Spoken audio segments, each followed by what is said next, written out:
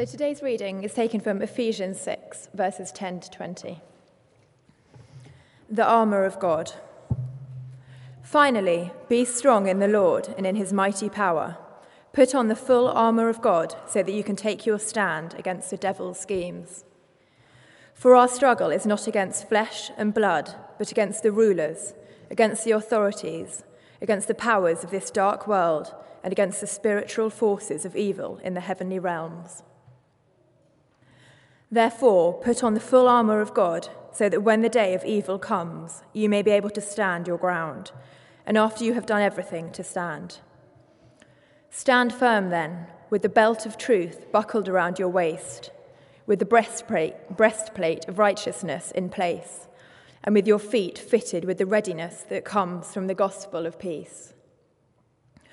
In addition to all this, take up the shield of faith, with which you can extinguish all the flaming arrows of the evil one. Take the helmet of salvation and the sword of the Spirit, which is the word of God. And pray in the Spirit on all occasions, with all kind of prayers and requests.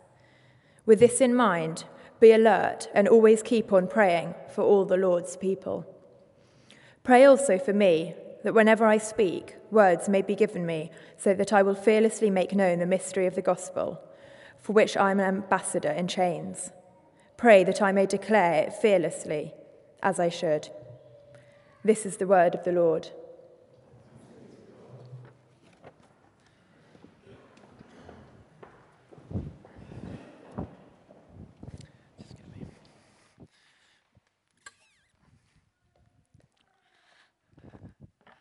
Sophie, thank you very much for reading. I'd love you to have that open. Page 1112, as we conclude our series this term, Living on Purpose in the church, in the family, in the world, and in the midst and context of a war zone. Just before I get into the passage, before I pray, it's great to see Harry Waldemar Brown here. Family members, you'll know Harry. Yeah, let's welcome him. Catherine and the girls and the boy. Still over. Is that right? It's just Daddy today, but it's great to see you, Harry. Let's pray as we look to feed on God's word.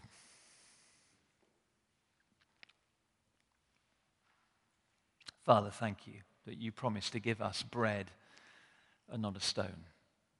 You give us your word to feed us, to nourish us, to strengthen us, to equip us to live the life that Cully was praying about, life in all its fullness. We recognize the battle. We pray this morning, Father, that you wake us up to the realities of battle in the spirit realm, and that you equip us. You assure us, you anoint us to stand for you. So feed us this morning. Teach us, Lord, we pray, in Jesus' name. Amen.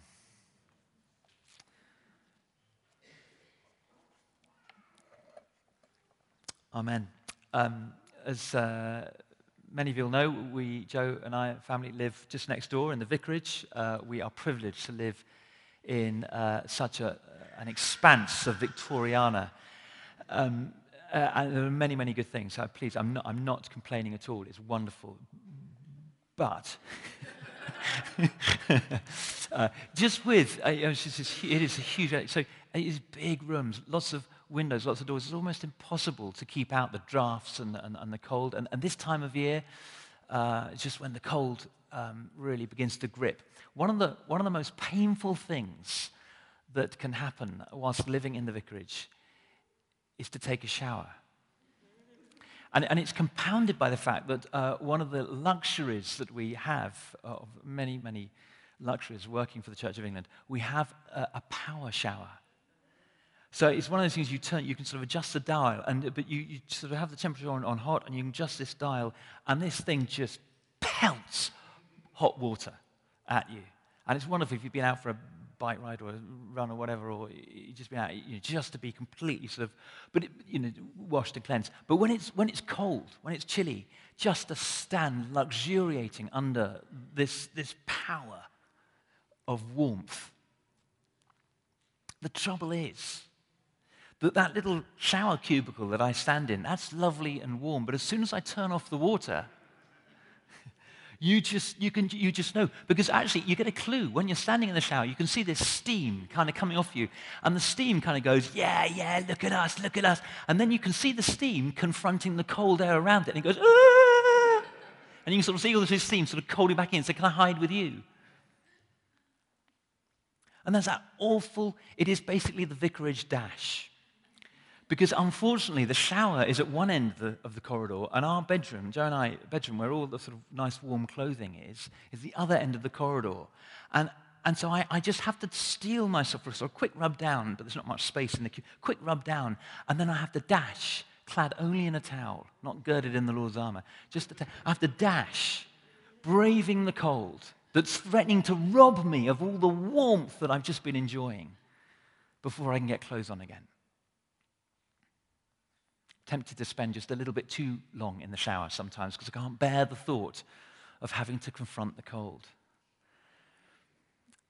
And in a rather shallow sense, nevertheless, it's a sort of physical picture, a physical image, maybe to an extent you can relate to it, or perhaps you live in nice warm houses, I don't know. You can relate to something of the reality in the spirit realm that's felt through the physical realm and physical experience of what's going on for Christians then in Ephesus and for Christians here today, for you and for me. We've been thinking about how to live intentionally, live our lives on purpose. And we've rooted ourselves in the second half of Paul's letter to the Ephesians, but actually always been alluding back to the first half. Because there Paul tells us who we actually are. He sets up our Christian identity, out of which we then live in very practical ways in the church family, in our own families, in our communities, in our places of work, in the world in which we live today. And there's something of what Bible scholars call an inclusio, a kind of bookend, if you like, a beginning and an end in this letter. Just turn back a few pages to the start of the letter, page 1108.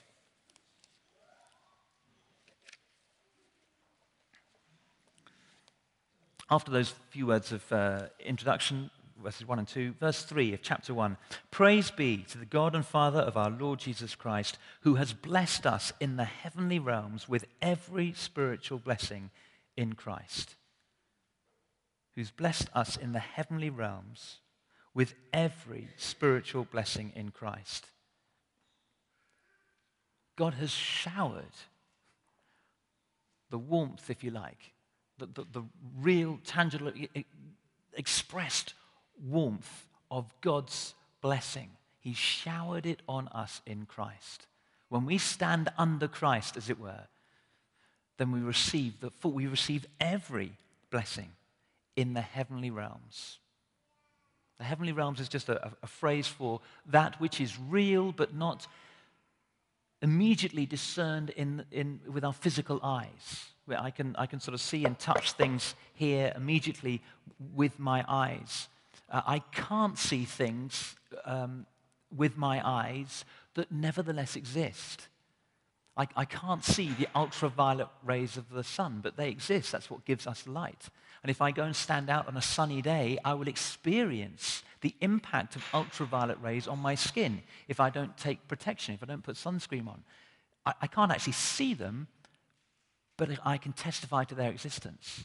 If I turn on a radio, I immediately become aware of radio waves. I can't see them, but they are real and present. And Paul says, praise be to the God and Father of our Lord Jesus Christ, who has blessed us in the spiritual realm with every blessing in Christ. That's standing under the shower. But the cold bit is the other bookend, the other end of the letter. And here we are in chapter 6 and verse 12. Or let's go from verse 10. Finally, he says, and finally doesn't mean there. It doesn't mean, now, all the things I meant to say. There's one more thing. What was it? Oh, yeah, I remember. Finally means from now on. I've been giving you all this instruction. Out of who you are, this is how you're to live. And from now on, be strong in the Lord and in his mighty power. Put on the full armor of God so that you can take your stand against the devil's schemes. For our struggle is not against flesh and blood, but against the rulers, against the authorities, against the powers of this dark world, and against the spiritual forces of evil in the heavenly realms. In that, if you like, unseen but real realm, just as there is blessing in Christ as we stand under Christ, so too there is struggle, there is battle, there is engagement, because there are powers and rulers and authorities that take power, which itself is neutral, but subvert it to become evil and to impact our physical realm through evil and malevolent ways and powers. So just as there is blessing, and in one sense, the more we become aware of the blessing, the more I luxuriate in the hot shower, the more I become aware by contrast of the struggle, of the coldness, if you like, of the evil forces at work. We're in a battle. Paul doesn't say that sometimes there's a battle, or maybe there's a battle, or some commentators say, he just assumes it. We could do some interesting background research, maybe for the house groups when we meet, or a little bit of homework for you if you like. Acts chapter 19, where we hear of the birth of the Ephesian church as Paul spends some time in Ephesus. And he tells some story. There was extraordinary power for the presentation of the gospel, Acts 19. And people were healed. Even as Paul held out a handkerchief, and as people touched the handkerchief, sounds like a sort of 21st century American evangelist, doesn't tele-evangelist, but there it is in Scripture. As he held out a handkerchief, people touched the handkerchief and were healed. So much so that other people were looking to sort of, try this out, because there was a whole sort of rich spiritual atmosphere in Ephesus. And other people took offense to what was going on. And so these 7 brothers got beaten up by this guy manifesting evil spirits.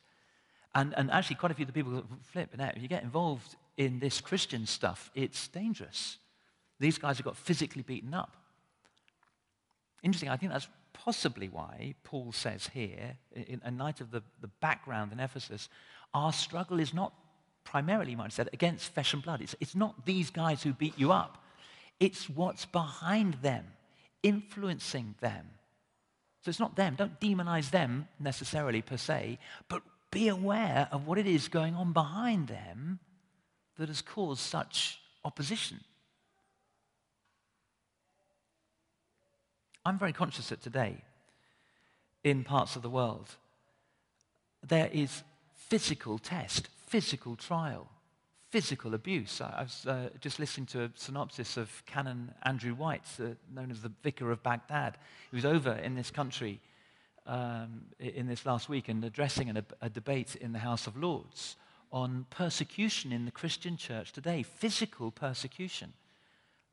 Men and women being beaten up or worse, homes being destroyed, places of worship being demolished and smashed up.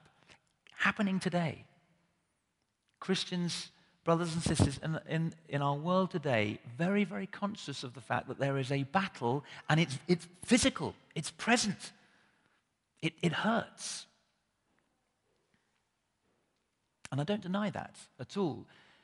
I simply say, and I don't know whether we're lucky or not, maybe we could do with a dose of waking up from time to time in our culture, but we as Christians don't tend to face that kind of physical abuse or confrontation in the world in which we live, 21st century London today. But it doesn't mean that there isn't a battle. And it doesn't mean that we're not engaged in it if we're soldiers for Christ. It means we need to wake up and be aware as to where and how the battle is raging. Let's just remind ourselves from what Paul says here about the nature of the battle. Verse 12. Our struggle is not against flesh and blood. You may have an issue with your boss at work. Or if you're a boss, maybe you've got some issues with your employees. But they are not the devil. It's not primarily them, even if it may feel like it from time to time.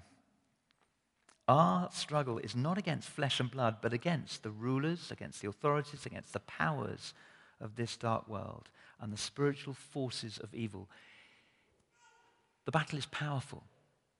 There are authorities. There are principalities that are arranged and orchestrated against the life of Christ by his Spirit in us. It isn't that the enemy hates you per se, he just hates the life of God in you. And because we are becoming more and more in the likeness of Jesus, it'll feel more and more like it's us. And we should expect that because Paul says the battle is against powers. Evil power. Power itself is, as I've said, is neutral. But evil powers will take power and contort it and twist it in order to subvert and reduce and destroy the life of God in us. And thirdly, it's powerful, it's evil. Thirdly, it's cunning. The power against us, the battle against us, our enemy, the devil, he's cunning. Verse 11, put on the full armor of God so that you can take your stand against the devil's schemes. And the root word translated here, schemes, we get our word strategy from it. It's about carefully thought out plans. It's not kind of just off the cuff, off the hoof, so firing from the hip. No, these powers, these evil powers organized in the realm that we can't fully appreciate, are there thinking about how can I undermine the life at St. Dionis corporately. Is there a reign corporately? A number of people, I think, who mentioned it. Someone, was it always Cully again in your prayers? Thank you. It's just the welcome. We so often get the welcome. Such welcoming, so friendly, so welcome, so friendly. Oh, I wonder whether we can undermine that by just dividing off that little party and that little section and those people. Let's, underneath the welcome, let's tear them apart subtly so they don't even realize it. How can I get individuals? I wonder what their weak points are. How can I strategize and scheme?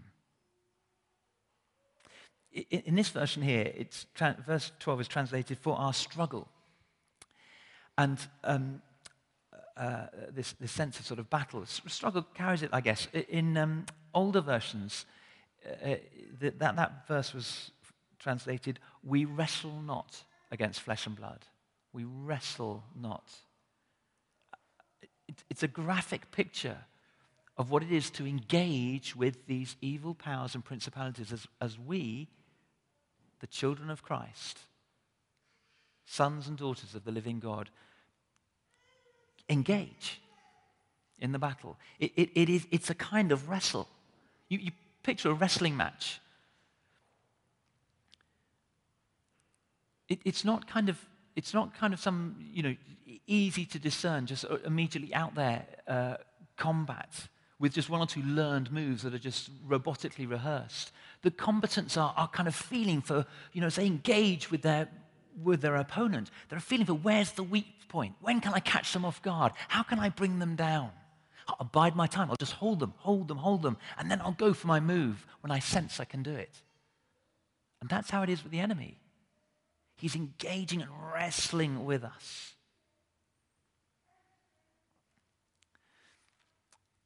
Those of us who've been around midweek in the church, Will and Katie and Dee and myself who were around midweek, we've been freaking ourselves out time and time again with this jolly mannequin. I don't know if you, just last week, and if you've been in the church up until the raffle last week, Mark Wallace, who'd very generously given us this prize of a suit, lent us a suit for display, dressed on a mannequin, this little 6-foot-tall mannequin, really lifelike mannequin, just sort of stood there. And in fact, I remember Will came in, he was telling a story last week, he came in to open up for the 8 o'clock service, and the church is all dark, a bit gloomy, and you normally anticipate coming and being the first in church. He opened the door, woo! There's this man in church, there's someone in church, oh, it's the mannequin. You relax. And so what we did, we took it out of the church and had it in the vestry. Every time I came through from the vestry, it's only the mannequin. Katie comes in for work, opens the door. Who's in here? It's the mannequin. And maybe we think that the enemy is a bit like that. That I've worked out he's only the devil. And in one sense, actually, his power has been significantly diminished.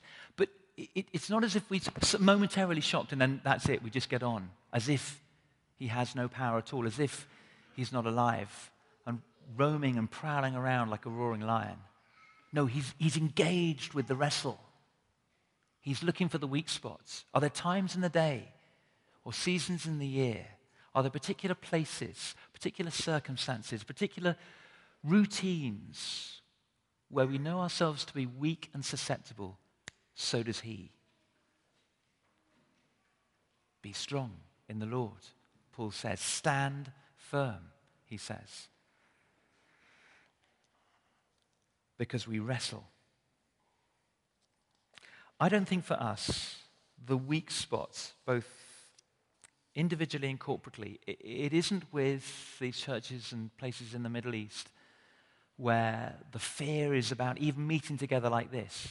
We've every single one of us, I imagine, completely taken for granted the fact that we've been able to gather here this morning, worship out loud freely, to have scriptures read publicly, to pray and intercede, for me to stand and speak. I'm not standing here now, if I'm honest, in fear of being broken into at any moment by some band, some opponents who may be armed, threatening me and us with our lives.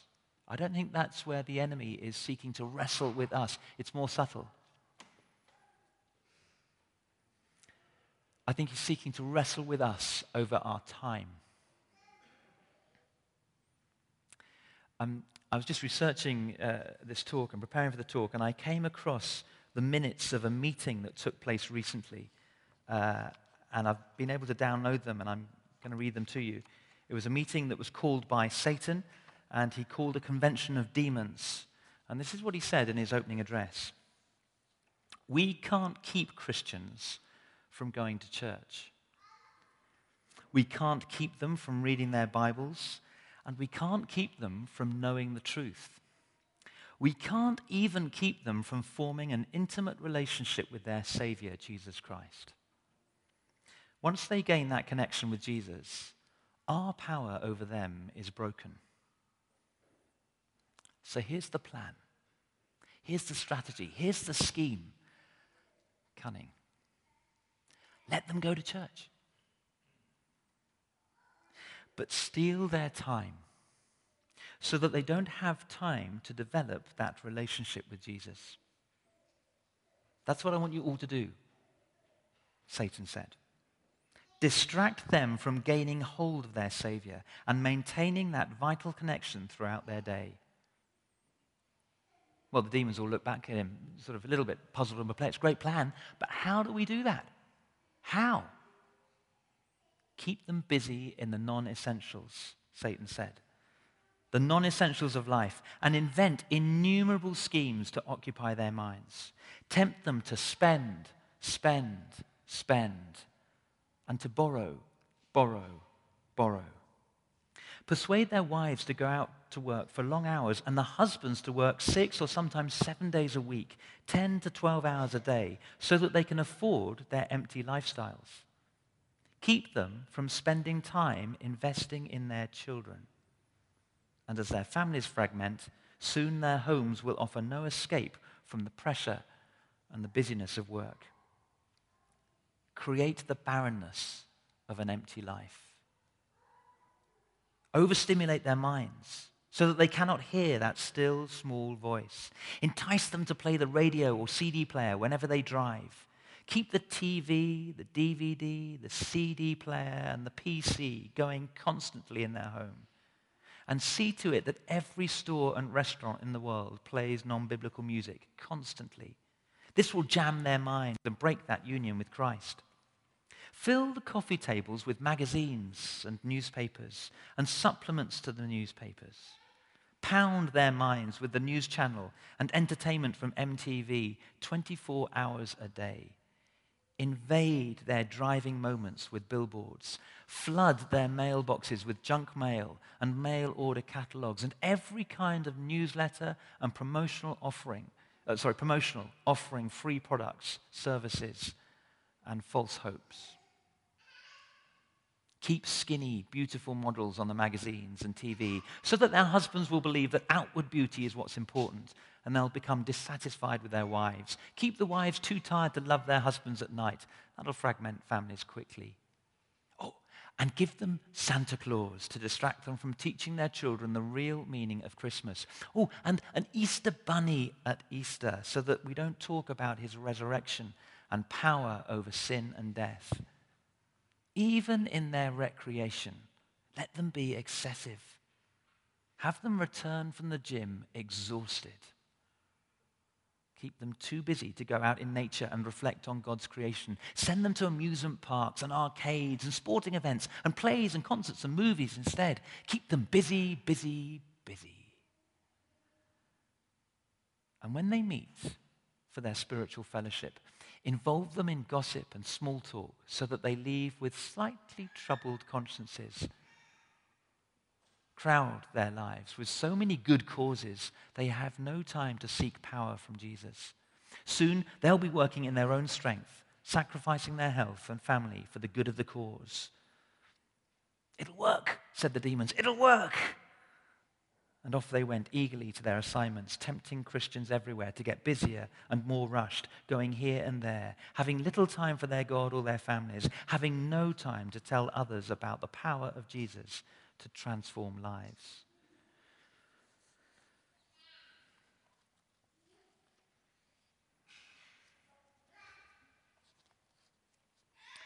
And Paul's prayer for the church in Ephesus, as it might be for us today, is back in, well, there's one in chapter 3, but look at this one in chapter 1. Just turn with me, chapter 1 and verse 18. Paul, as he prays for these Christians, knowing the battle that they face, knowing the schemes of the enemy out to destroy them, says, I pray that the eyes of your heart may be enlightened, in order that you may know the hope to which he's called you, the riches of his glorious inheritance in his people, and his incomparably great power for us who believe. Our riches, our hope, and our power are sourced in him. That's why, just over to our passage today and these concluding commands, finally, from now on, resolve to be strong in the Lord and in his mighty power. And being strong maybe starts by being still amid the busyness, amid all that is going on. I know it. I've got 3 children. I live in this world. I know it is frantically busy. There's so much to do. Being strong in the Lord for me, I wonder whether for you as well, simply means sometime every day in this Advent season to stop and to be still. And just as I wouldn't dream of going out of the house into any kind of public view without getting dressed, so in the same way, put on the armor. Here it is. The belt of truth. It's the first thing that went on for a Roman soldier, because the belt actually was integral to every other aspect of the armor. It was a great big belt off which hung the kind of protection down here, and you secured the breastplate to the belt so it didn't flap about. The belt of truth, the truth about who we are in Christ, the truth about what God thinks about you and how he thinks about you and what that makes you as an heir of Christ with power and authority over every other ruler, an evil spirit, and everything else that Paul outlines in chapter 1. That's who you are, as we are seated with him, living in the power that raised Christ from the dead. That's the truth of who you are. We have the power and the ability to smash the schemes of the enemy as we stand in his power, girded with the belt of truth and the breastplate of righteousness, We, we tend to think in our heads and feel in our hearts, don't we? Sort of Western 21st century. We think in our heads and feel in our hearts. But biblically, you thought in your heart and you felt in your gut. It just drops down a level. So heart and gut is where you thought and felt. Paul prayed that the eyes of your, not the eyes of your mind, the eyes of your heart. That's where you kind of understood yourself, knew yourself. So heart and guts protected by the breastplate of righteousness. My understanding of who I am covered by the act of God in Christ, who has redeemed me and bought me back, who is sanctifying me by his Spirit. That's who I am now. That's who I'm playing for. That's the side I'm on. That's who I'm fighting for. Guard that with the breastplate of righteousness. The shield of faith, which these are fixed to me, but the shield I can move around. So as I'm responsive to where is the enemy, where are those darts coming from? Help me, brothers and sisters. Oh, who'd think of being a Christian on their own? No, I need my prayer partners. I need my house group. I need fellowship. Where are the darts coming? There they are. Get the shield there. Poof. They used to douse the outside of the shield in kind of water so that when the enemy, sometimes they would have these sort of tar darts with dipped in tar and then flames to try and set the enemy alight, or whatever it was. And with a shield that was doused in water, you could extinguish the flames as you move to respond to where the enemy is attacking. You see his strategy and you vanquish it with the shield of faith and the sword of the Spirit. Guys, pick up the weapon. Feed on it, even if it's just a psalm. A psalm, on average, takes about 45 seconds to read. Guys, if we're too busy to read 45 seconds worth of a portion of Scripture a day, we're too busy. Stop. Still. Pick up the sword, even if it's just a minute. Feed on something. If you've got time to get some commentaries off the internet or the Bible study guides, talk to Alan is great at these kind of resources at the back. This is what he's pumping into the businessman. We've got to pick up the sword. How are we going to attack if we haven't got the armor of God and the helmet of salvation to know that we're under the umbrella covering of God so that I can walk into battle zones? I know the battle is raging, but I know I'm protected because the helmet of salvation, which informs my knowledge, tells me I'm a child of God. I'm in covenant with him. I'm protected. I'm victorious, ultimately. And shoes ready to spread the gospel. We have these amazing Christmas cards with an invitation for people to come at Christmas. My impression is that people around here who will go to church at all nowadays will come at Christmas. Easter, they don't tend to come. Any other time of the year, not often. They'll come for a wedding or a funeral as a sort of one-off. But when they think, well, I'll come to church, it's Christmas time. Here's the opportunity just to take a card, invite a neighbor or a colleague or a friend. It's part of the armor. Actually, it protects us. It sort of equips us as we stand with the armor of God. Finally, be strong in the Lord and in his mighty power. Living on purpose for Jesus Christ in the 21st century. Let's stand together.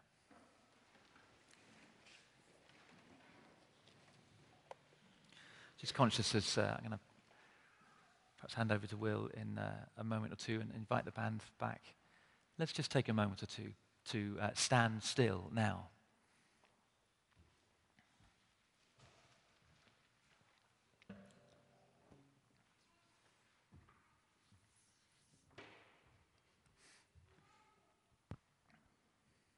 Various images or metaphors just in the last few moments that the Lord may have taken just to speak to you. A sense maybe of undress, as it were. Aware of the battle and yet not completely equipped, girded, armed. Perhaps mindful of ways in which the enemy has stolen from you in terms of time, through busyness,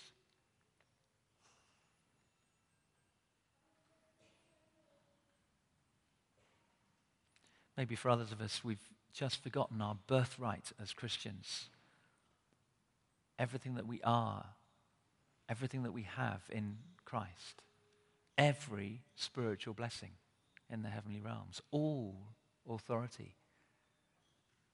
Jesus said to his disciples, all authority in heaven and on earth has been given to you.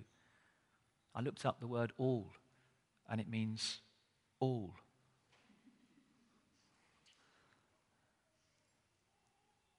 Which means that for the enemy, there's nothing left. He has no authority because all authority has been given to us. We have that in Christ. Have we forgotten that? Just let that knowledge slip a moment in the quiet as we stand still to gird ourselves again with that truth, with God's armor, so that we can stand against the enemy's schemes.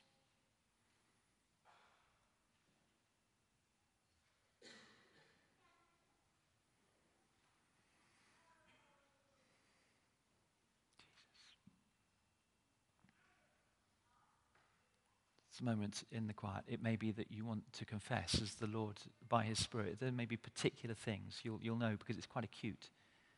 There'll be areas where, Lord, I'm sorry. I've let my guard slip. I've taken my eye off the realities. I'm so sorry. I recognize that. Please forgive me. I receive your forgiveness in Christ. Time in the quiet just to put on the armor again.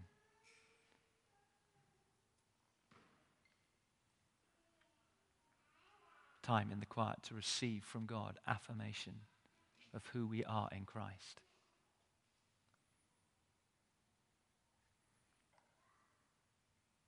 Time in the quiet if you're not quite sure. Perhaps you weren't aware of the battle. Perhaps you're not aware of exactly where you are in relation to God. You're not sure if you call yourself a Christian. Now's the time. Now's the time. It's simply saying, I don't want to fight on my own. I don't want to fight for myself. I want to fight in your army, Lord. I want to sign up. I lay down my rights in order to pick up your extraordinary privileges and gifts. I lay down my life in order that I might live your life because of Jesus. I receive your Spirit, your life-giving, anointing, equipping Spirit. I choose to march in step with you and your army, not on my own. I choose to join myself with this army here on earth. I'm going to live for you. That maybe you've never prayed a prayer like that. That's the prayer to pray in the quiet now.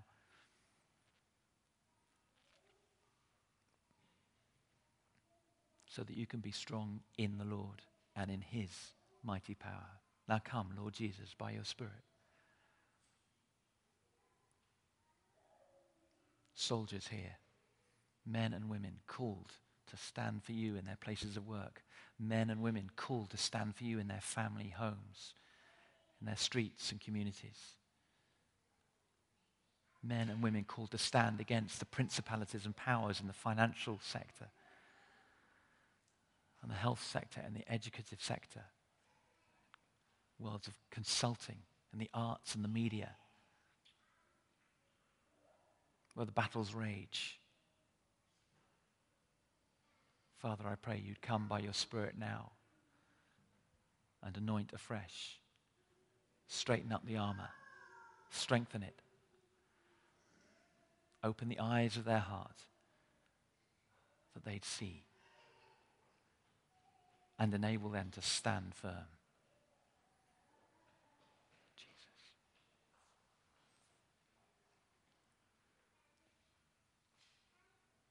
In Jesus' name. Amen.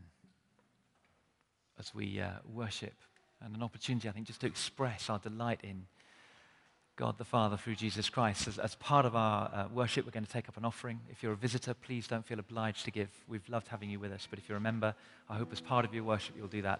And we'll do that as we worship in song just now. Sorry. Kind of in the flow, so...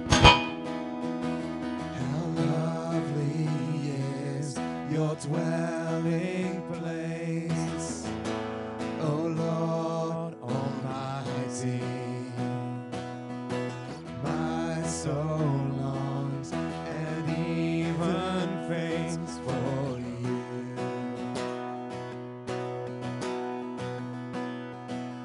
For here my heart is satisfied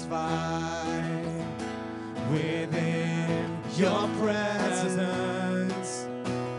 I sing beneath the shadow of your wings.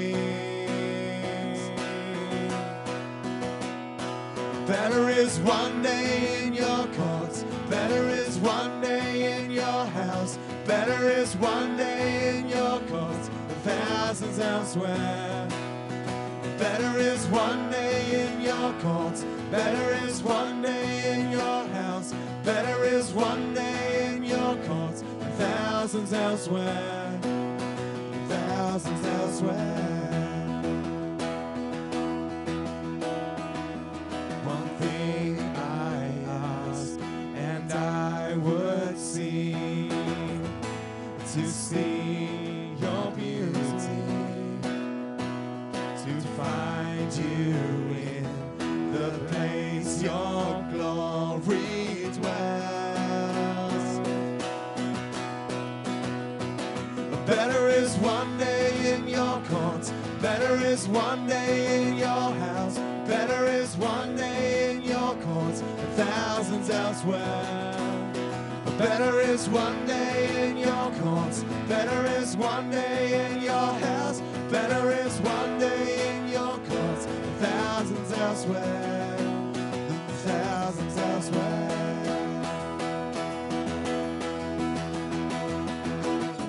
My heart and flesh cry out to you, the living God. Your spirit's water to my soul. I've tasted and I've seen. Come once again to me. I will draw near to you. I will draw near to you.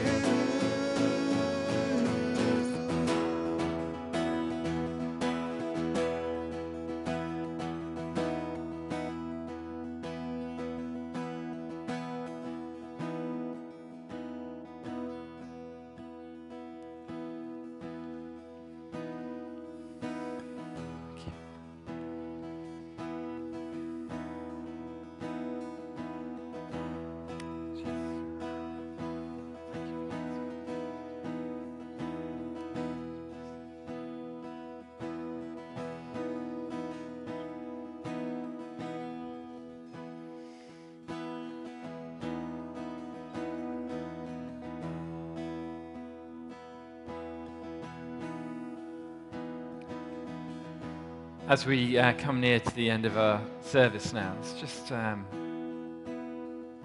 enjoy that sense of the Father's love once more. And as we were praying before the service, I just had that sense of God saying, in a battle, the banner is the standard that you hold up. The banner is what you gather around in the battle. And as the words of the song say, God's banner over us is love. Our gathering point as a people in battle is the love of God for each one of us gathered here today. So as we close our service, we receive God's love, and we stand in that love, ready for battle, ready for anything that the enemy throws at us. Because God's love for us in Jesus is enough for us to stand.